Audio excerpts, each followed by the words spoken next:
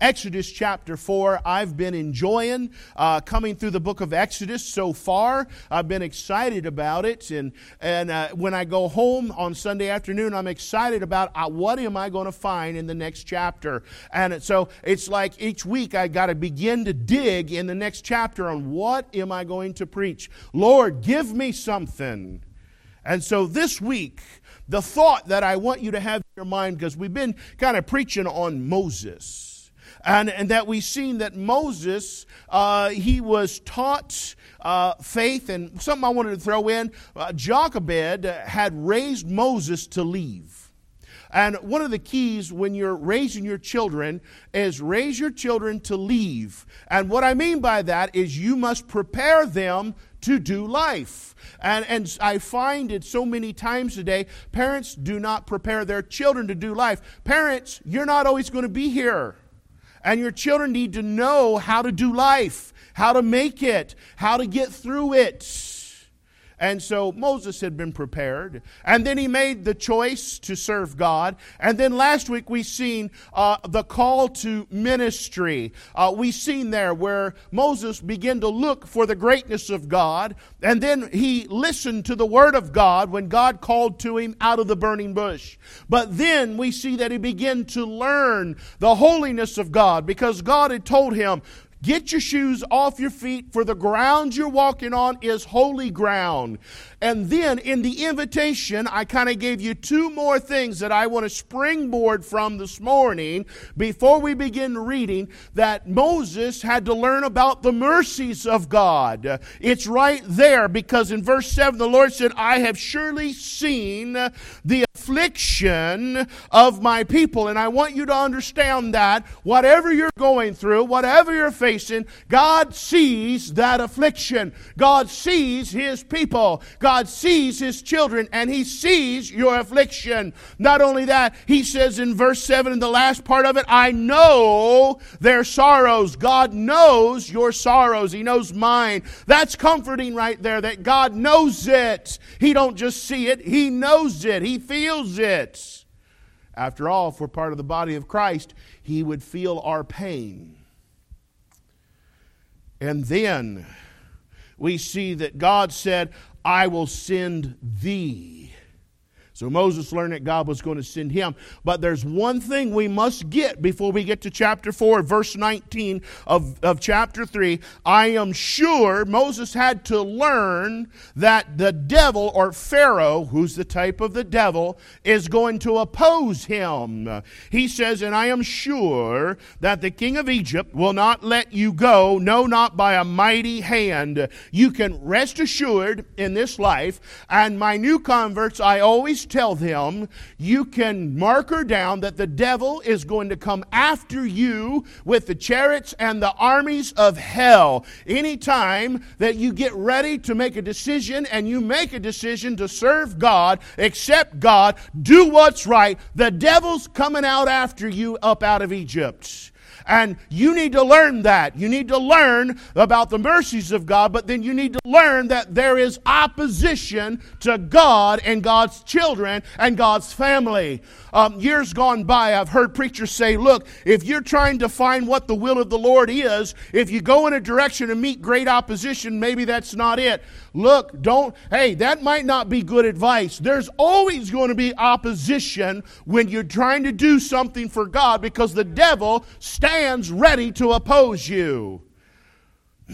I advised a pastor friend this week, look, there's getting ready to be a transition, and I need you to understand there will always be opposition. And so don't look at opposition as in maybe I shouldn't do it. There will be opposition. The devil will oppose you. Anything you try to do, I don't care if it's fighting addiction, trying to live a godly life, trying to have a godly marriage, trying to raise godly children, there will be opposition. The devil don't like it. But now we get to chapter 4 and verse 1. And he says, and Moses answered and said, but behold, they will not believe me, nor hearken unto my voice. For they will say, the Lord hath not appeared unto thee. And the Lord said unto him, what is that in thine hand? And he said, a rod. And he said, cast it on the ground. And he cast it on the ground, and it became a serpent. And Moses fled from before it. And the Lord said unto Moses, put forth thine hand and take it by the tail. And he put forth his hand and caught it, and it became a rod in his hand, that they may believe that the Lord God of their fathers, the God of Abraham, the God of Isaac, the God of Jacob, hath appeared unto thee. And the Lord said furthermore unto him, put now thine hand into thy bosom. And he put his hand into his bosom, and when he took it out, behold, his hand was leprous as snow. And he said, put thine hand into thy bosom again. And he put his hand into his bosom, and said again, and plucked it out of his bosom, and behold, it was turned again as the other flesh. And shall it come to pass, if they will not believe thee, neither hearken to the voice of the first sign, then they will believe the voice of the latter sign. And it shall come to pass, if they will not believe also these two signs, neither hearken unto thy voice, that thou shalt take of the water of the river, pour it upon the dry land, and out of the river shall become blood upon the dry land. I've got a note there, 1 John 5:7. There's always people say, what is that testimony of blood and water? There's different thoughts on that, but I got a side note there. The blood of Jesus represents Christ there. He says, and Moses said unto the Lord, O my Lord, I am not eloquent, neither heretofore nor since thou hast spoken unto thy servant, but I am slow of speech and of a slow tongue. I'm not going to demonstrate that this morning. We could have all sorts of fun with that, but I won't do that. He stuttered. There's a good chance that he stuttered. And so, but look what God does. He's arguing with the Lord about the call. We're going to talk about that just a little bit.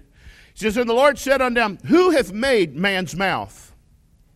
Or who maketh the dumb, or the deaf, or the seeing, or the blind?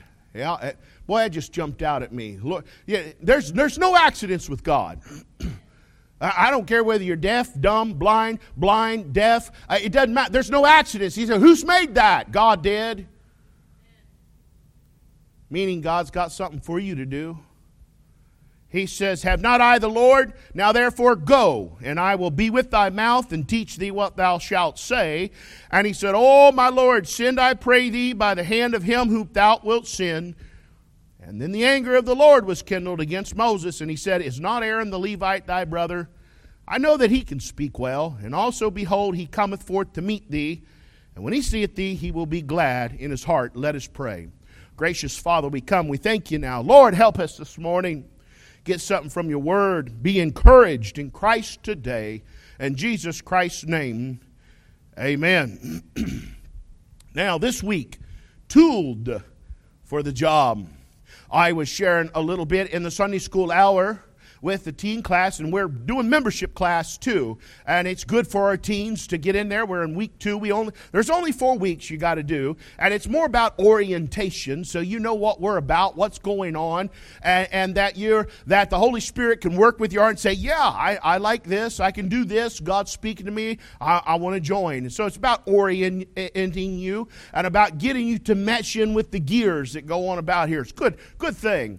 But I told them that everybody that is born again has been given a gift by God to serve him with. You've already been tooled for this job. And we see here, and we learn here that Moses was tooled. He already had what he needed to fulfill the ministry God had called him for. Now, every job will require certain tools to complete. If you're a mechanic, you're going to need sockets, screwdrivers, pliers, maybe a little toolbox. If you're like my father, all you need is about a 3/8 socket drive, vice grips, needle nose pliers, a hammer, and a couple of wrenches. And I watched him personally as a young man stranded in the desert in Mexico take an engine out of a school bus from underneath and strip it down, put another short block in there, and build it back up, and the thing running. We went on into Guadalajara, Mexico. I could have every tool in the shop and still not get that accomplished. I'm always needing something that I don't have, and my father's the kind of man, you can turn him loose in the middle of a desert, because I've seen that too. We went to a ranch one time in Studi Butte, Texas, some of the prettiest country I've ever been in, and we borrowed Jack Grigsby's little Datsun. And we got in the middle of nowhere, and we kept hitting, there's rabbits, jackrabbits everywhere. And it's 100 miles from nowhere. Out in the middle of nowhere, there's this ranch with a big swimming pool that we used to watch a cougar come down and drink out of that pool every morning. Some beautiful country. I've never forgotten it. It's right there by Big Bend National Park, Studi Butte, Texas. Loved that place. As a kid, I think Mom and Dad hated it. It was desolate. I loved it. We was coming back out of there. We hit a jackrabbit, and it knocked the belt, the alternator belt, off that car. Broke it. Now, we got to have a battery to drive. My dad made a belt, it was when you had them pulley belts, out of pantyhose. I kid you not. Pantyhose. And put it together, and we drove out into the next town about 70, 80 miles out. He's the kind of person, if I got to go somewhere, and it's just us and there's nobody there, I would want my dad to go with me because he is very gifted and mechanically inclined. I love going home just to see what he's building now out in his shop. It's awesome. I did not inherit that. Now, I'm gifted when it comes to eating, and I find that I first in line at the buffet line. My body, all my aches and pains go away. I can think that even thinking about Chinese buffet, and my aches and pains are gone. I'm 30 again. But to be a mechanic, it takes certain tools. To be a plaster, that's something I know a little bit about. You're going to need a hawk. You're going to need a trowel. You're going to need margin trowels, brushes, corner tools, rods, and darbies. You're going to need white coat brushes, sponges, and angle planes, and scar fires. That's all the tools that you're going to need to do some plaster work with. I didn't say drywall work.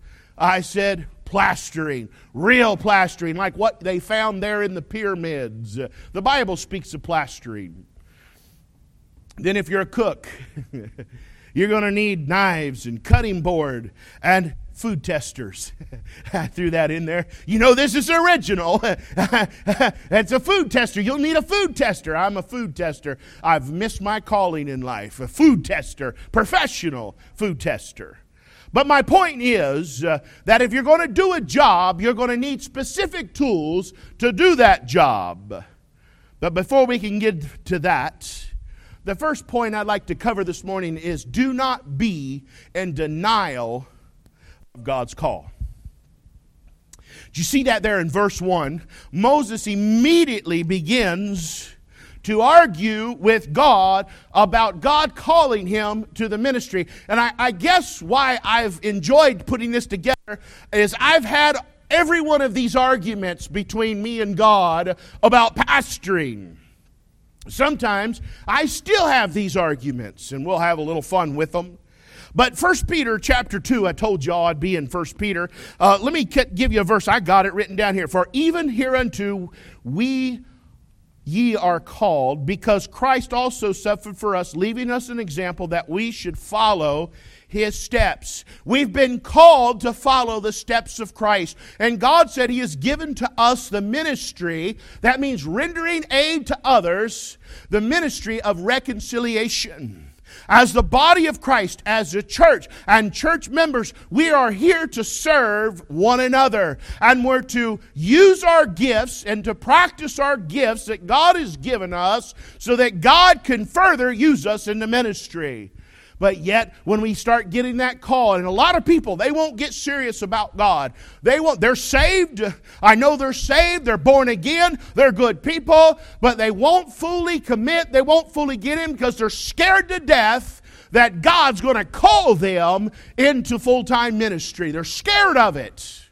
I've listened to people my whole life, and I've seen men that had been called to preach in their 30s, and now they're in their 60s and late 60s, and they never surrendered to the call because they were afraid, because they didn't think they were adequate, and so they didn't do it, and how God has worked on them and then spanked them and brought their lives into a living, miserable hell because they would not answer the call.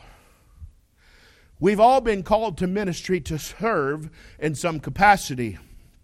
But Moses, he argues with God, and this starts in chapter 3 and verse 11, where he says, and Moses said unto God, who am I? Boy, I've said that. I'm a nobody. Who am I?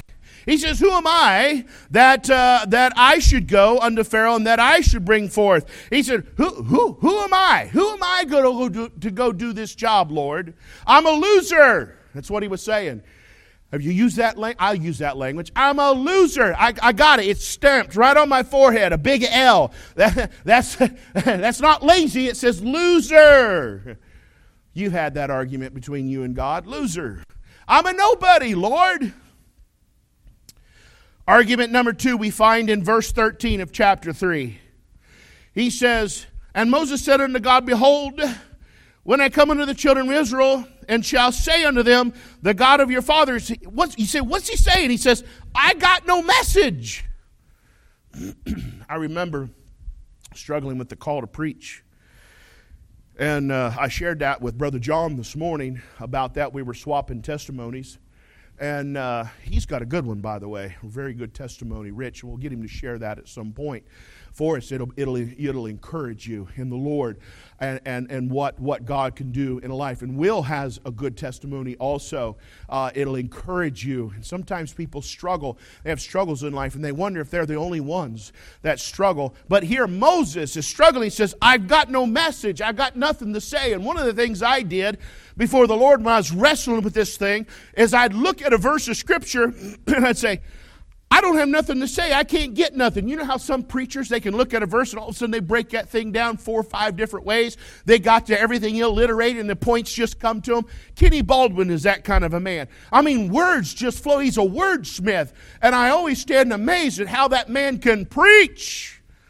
I said, Lord, I don't have nothing to say. I can't get nothing. And then Moses said, I've used this one, chapter 4, verse 1. And Moses answered and said, but behold, they will not believe me. He said, what's he saying? The people are too difficult. He said, they're too difficult. Moses more than once said, they're stiff-necked and rebellious. They do always resist the Holy Ghost. I mean, Moses said, Lord, you know I can't do this. I'm a loser. I don't have nothing good to say. And your people, they're too difficult. Sometimes I still say that. Nobody listens is what he's saying. Nobody's listening. Not about you guys. Never.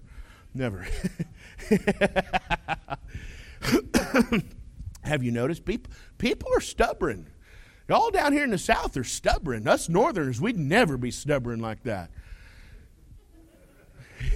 Uh-oh, that's bad. That was a cheap shot. You can call that one out. Preacher, that wasn't from the Holy Spirit. It wasn't. I was just waking you up. People everywhere are difficult, trust me. We just like to blame everybody else, like we're better, and we're not. People are difficult anywhere you go.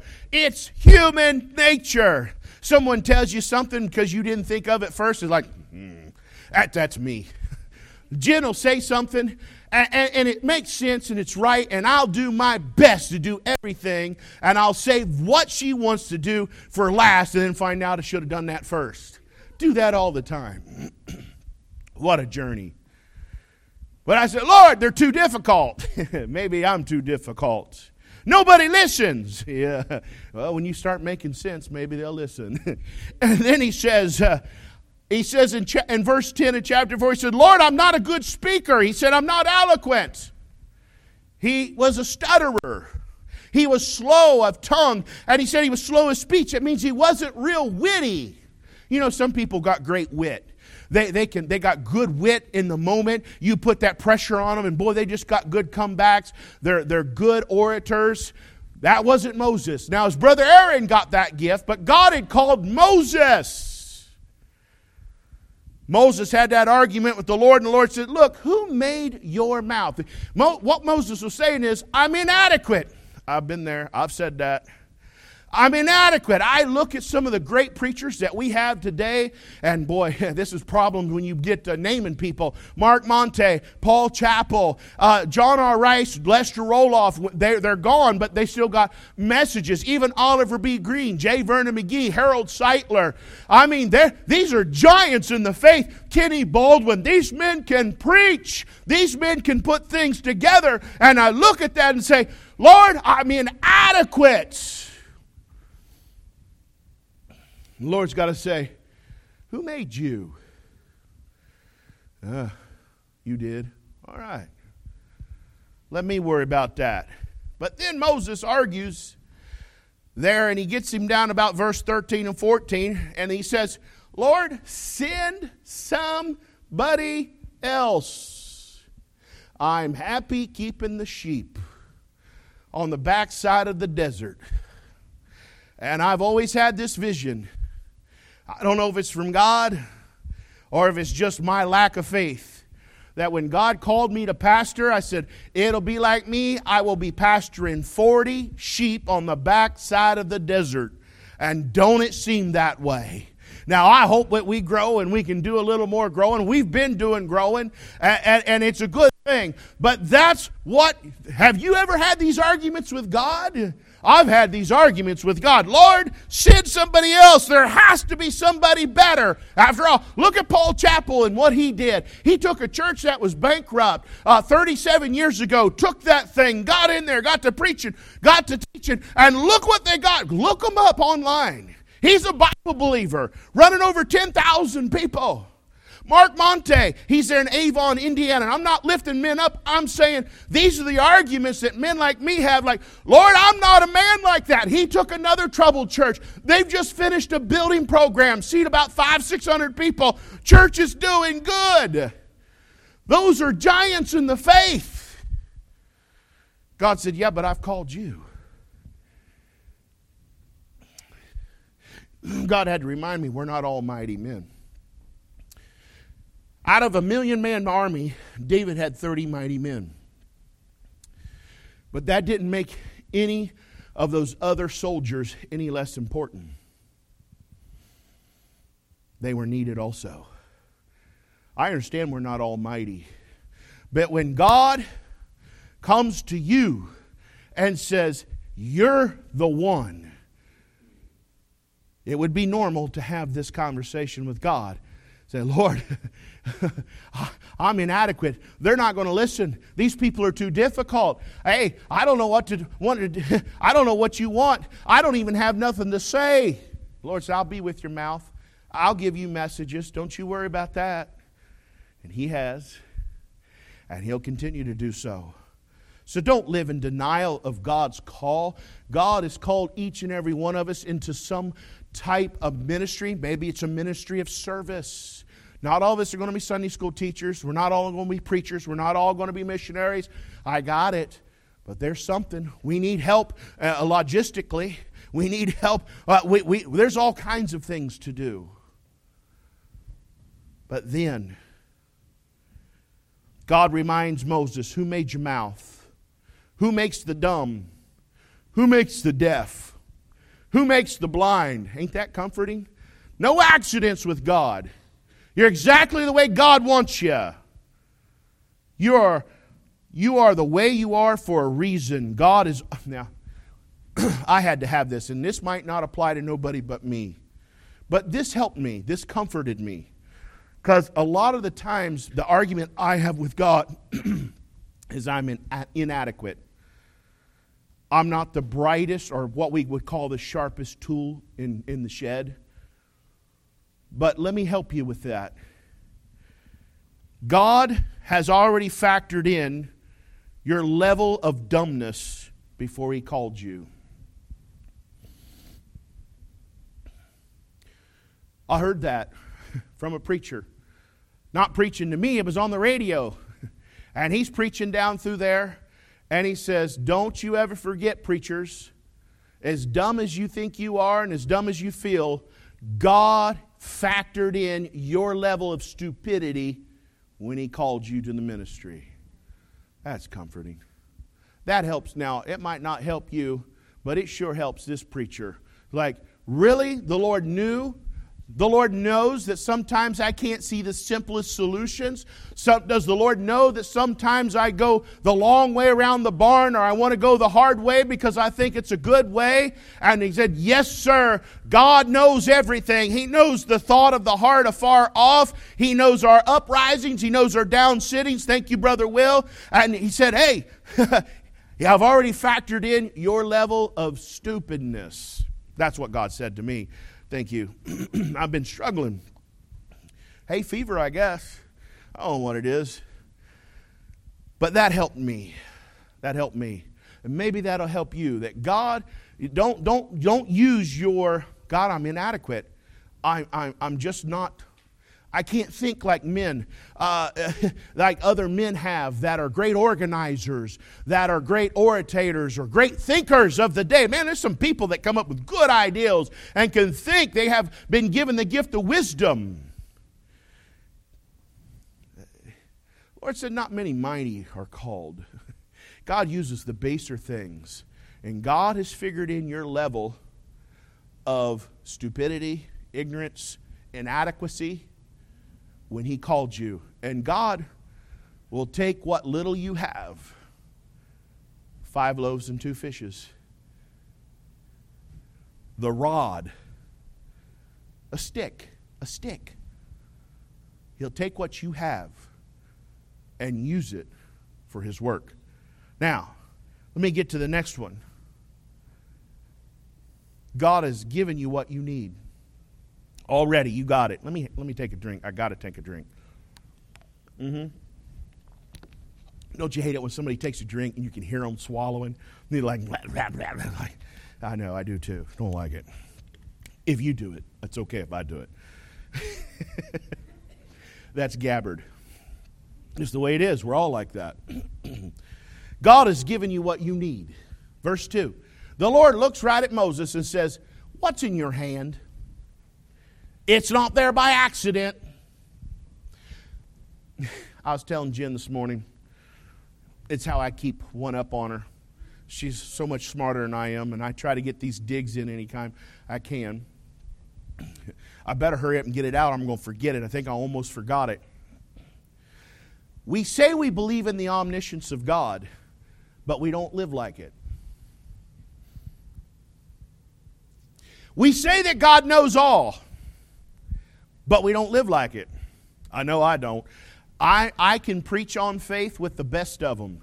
I can tell you stories about faith. I can tell you stories about my dad's faith. I can tell you stories about our faith, about leaving everything behind and coming down here. But when it comes time for me, say, okay, we're going to have a little faith. I'll be the first to bow out.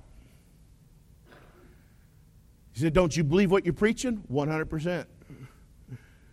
When it applies to you.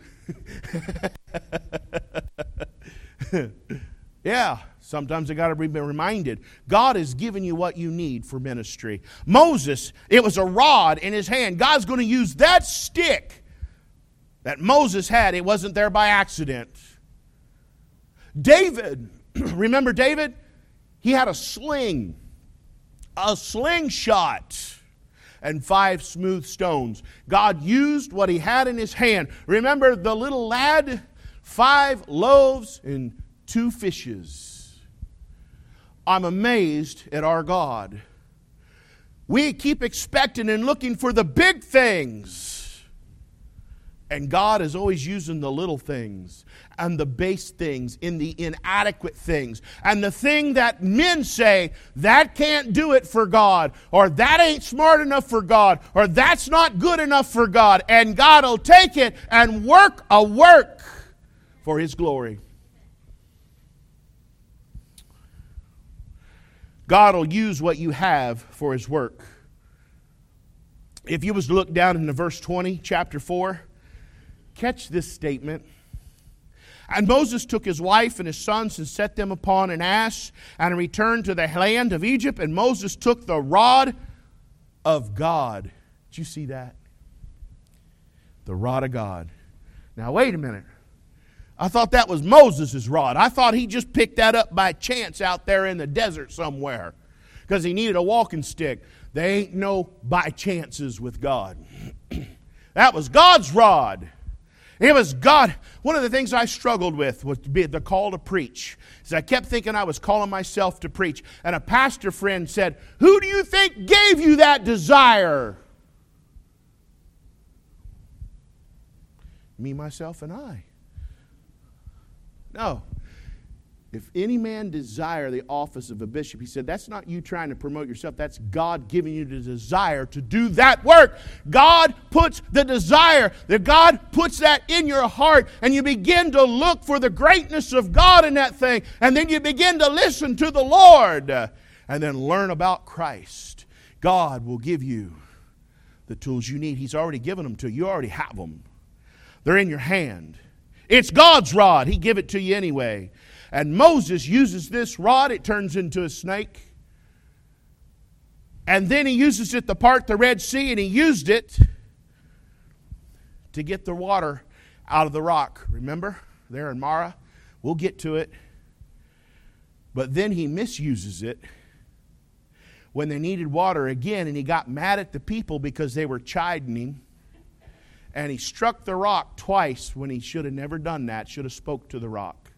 Because it broke the type. Christ had only died once. That rock's the type of Christ. But God used that rod throughout his ministry. God has given you what you need. Now let me ask you this question in closing. What's in your hand? What's in your hand? When you got saved, He gave you a gift to minister with. 1 Peter 4:10 says, as every man hath received the gift. He's not talking about the gift of salvation. Even so minister, there it is, render aid to another, the same one to another, as good stewards of the manifold grace of God. If any man speak, let him speak as the oracles of God. If any man minister, let him do it as of the ability which God giveth. God has given each and every one of us that are born again a gift to minister in. Take your Bible to Romans chapter 12. Let me share with you maybe some gift, maybe to help you out.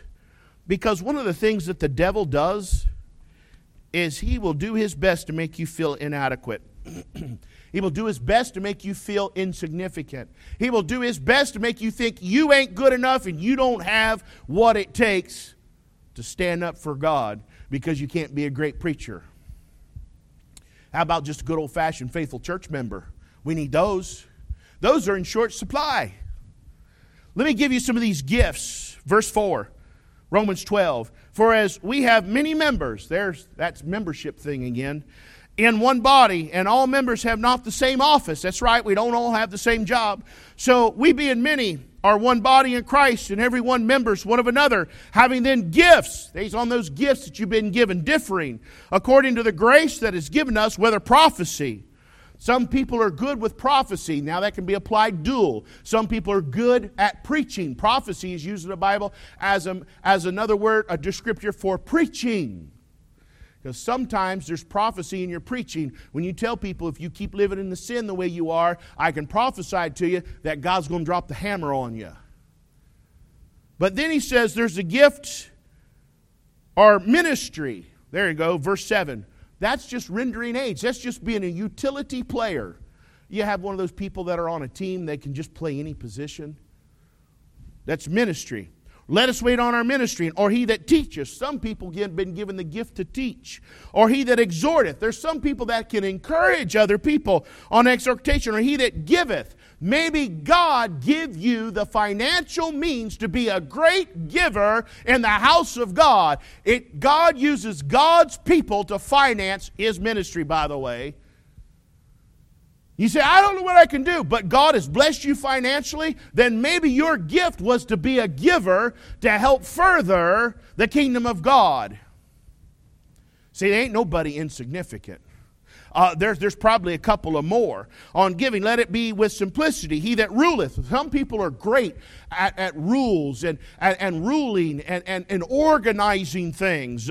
With diligence, he that showeth mercy. Some people are great because they're very merciful. They're like the joint in between two bones, two hard personalities. You'll have a peacemaker in there. That's that ministry of mercy to keep certain Christians from killing each other. There's a need for that. Even the joints and the marrow, the God said in the body of Christ, is important. And then with cheerfulness, let love. Some people have great charity. You've been given one of those gifts. You're already tooled for the job God wants you to do. What is in your hand? Have you discovered yourself spiritually? That's what church is about. That's what the pastoring is about, is to help you discover your ministry and to discover the gift God has given you so you can serve God here, or God could call you abroad. But He probably more than likely have you serve here to get practiced up. You see, we need to be used in the body of Christ. And part of our job is to discover what our place is before the Lord, just like Moses is discovering what God wants him to do. It's a process. In closing, if you're human, God has a purposed life for you to live. Now, I understand about all the purpose-driven stuff and all that. I'm not talking about that. I'm not. God does have purpose for each and every life. You are not here by accident. As boring as your life might get sometimes, it has a purpose and a reason. It does. And so it seems like all I do is wipe dirty noses and to run after kids. That might be your purpose in life. You might be raising the next great evangelist. You might be raising the next missionary's wife. I was telling these kids about Nate Saint. He was a missionary, I want to say, in Papua New Guinea. He was martyred for the faith, and it was his wife and the wives of those men that were martyred that went in and won that village to Christ. Mom, you might not know that could be who you're raising next. You're not raising children by accident. God's already given you the tool for the ministry, but let me ask you this. Do you want to live the life God has planned for you? You have that choice. Or will you live in rebellion against God's plan for your life? I believe there's a lot of people that do that. They never discover their ministry. They never discover what God has designed them to do. Some people, it'd just be the ministry of faithfulness. I could go on and on. Some of you have been faithful these 10 years. You have stood with your pastor, whether he's making good decisions or bad decisions, whether he's making a fool of himself or he wasn't, but you've stood because you knew it was right. And I believe God will bless you for it. Maybe that's just your ministry. To be a ministry of encouragement, to be a ministry of faithfulness. So, Pastor, I'm behind you. I'm going to go to God and pray for you. That's an important ministry, and I covet your prayers from every one of you. Because just how the devil works on you, he works on me. But it should not stop us from thinking we're inadequate to do what God has called us to do, or that the people might not listen. It is God that has fearfully and wonderfully made us. And you remember this. God does not call the qualified. He qualifies the called. You meditate on that. None of us are qualified. None of us. God will qualify you because He's called you. Let's all stand this morning. You've been tooled for the job. Now you just need to discover that.